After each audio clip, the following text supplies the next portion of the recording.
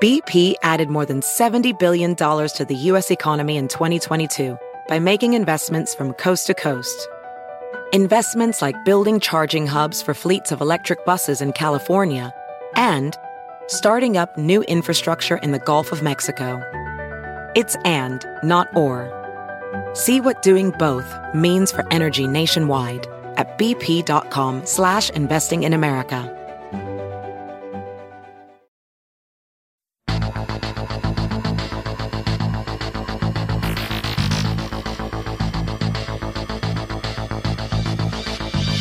Hi, I'm Dr. Sabrina Stierwalt, and I'm Everyday Einstein, bringing you quick and dirty tips to help you make sense of science. Last week, Winter Storm Juno was supposed to bury large portions of New England, all the way from Maine down to New York City, under several feet of snow. In preparation for the storm, the city that never sleeps came to a halt.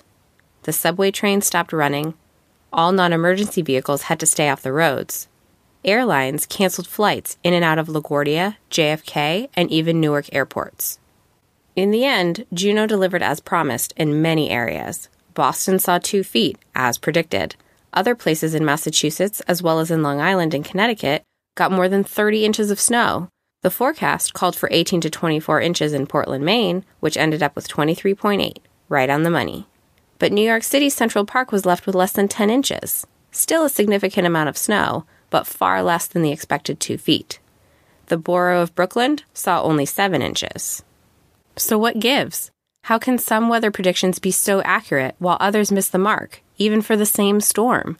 How well can we actually predict the weather?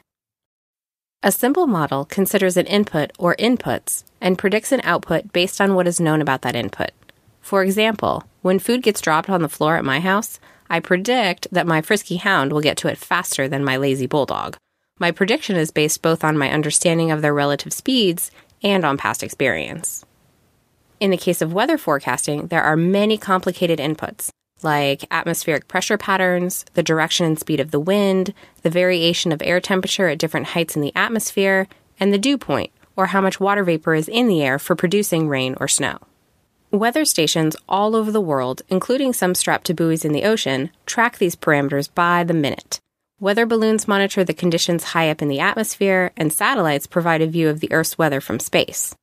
As you can imagine, powerful supercomputers are necessary to collect and interpret all of this data. The behaviors of each of these individual inputs, as well as how the inputs interact with each other, are represented or modeled by mathematical equations.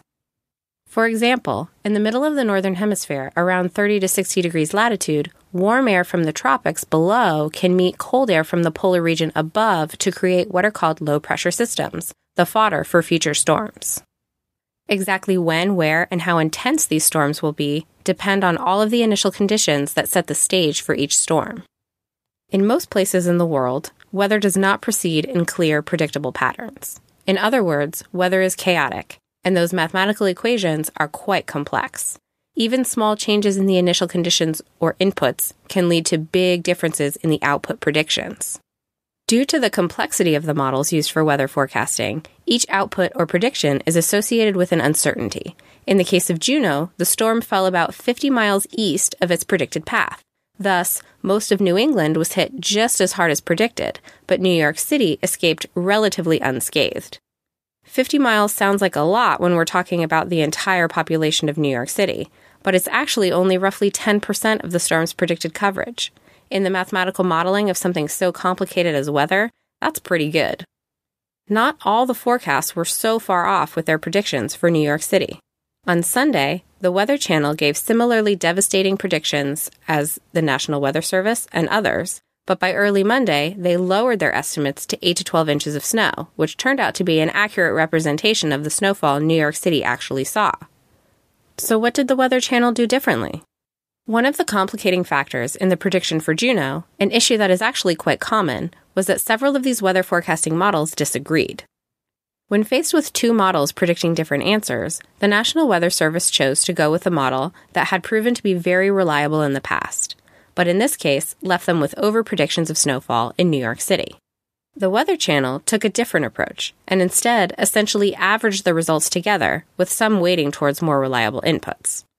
Thus, when one of the model predictions turned out to be, in essence, wrong, that effect was diluted by including the results from the other, more correct model predictions. I make these sorts of decisions all the time with the form of chaos I am most familiar with, my toddler. Often when we go to the park, I watch her devour 4 to 5 sticks of cheese. On our trip last week, however, she refused to eat anything, and I ended up wasting all of the cheese that I brought. So the next time we go, I can choose to take an average and bring just 2 cheese sticks so I'm somewhat adequately prepared for either scenario, or I can prepare for the worst and bring all 4. What's the right answer? I won't know until we get to the park. More current forecasts, called short-range forecasts, will always be more reliable because they contain the most up-to-date information on a pending storm's initial conditions. Due to improvements in models and the ability to manage the vast amount of weather monitoring data being collected, meteorologists can now predict weather 5 days in advance as reliably as they used to predict weather only 2 days in advance 20 years ago. Most weather reports do not go beyond 10 days in advance and rarely are any given more than 2 weeks ahead of schedule. My good friend and meteorologist Morgan Miller also points out that local forecasters often have the best insight into weather patterns in their area. When looking at the weather in a specific region, I trust the way local meteorologists look at all of the models and combine their personal knowledge and experience, she says. To improve the accuracy of reported weather predictions, they could be supplied with different confidence levels. Imagine your local weather person telling you that over the next 12 hours we have an 85% chance of seeing 3 inches of snowfall, and that over the following 12 hours the snow will accumulate to 10 inches at the 60% confidence level. Not really what you want to hear, right? We, the public, are usually pretty demanding when it comes to our weather forecasting. We want to know if our commute is going to be affected, or if our kids will have a snow day. We tend to like our news delivered with confidence, even though, as we have seen, a prediction without uncertainty does not necessarily mean it will be totally accurate. In the end, weather predictions help to save lives. When you know a storm is coming, you stock up on supplies so that you'll be warm, fed, and most importantly, not out in the elements. So instead of criticizing meteorologists for not being able to do the impossible and predict the weather with total certainty, let's thank them for their efforts to get it right every time. That ends our show for today. In the meantime, you can become a fan of Everyday Einstein on Facebook or follow me on Twitter where I'm at QDT Einstein. If you have a question that you'd like to see on a future episode, send me an email at everydayeinstein@quickanddirtytips.com.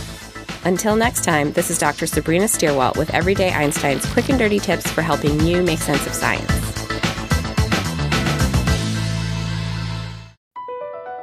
BP added more than $70 billion to the U.S. economy in 2022 by making investments from coast to coast.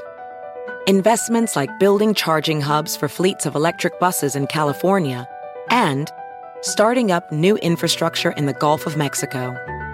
It's and, not or. See what doing both means for energy nationwide at bp.com/investing in America.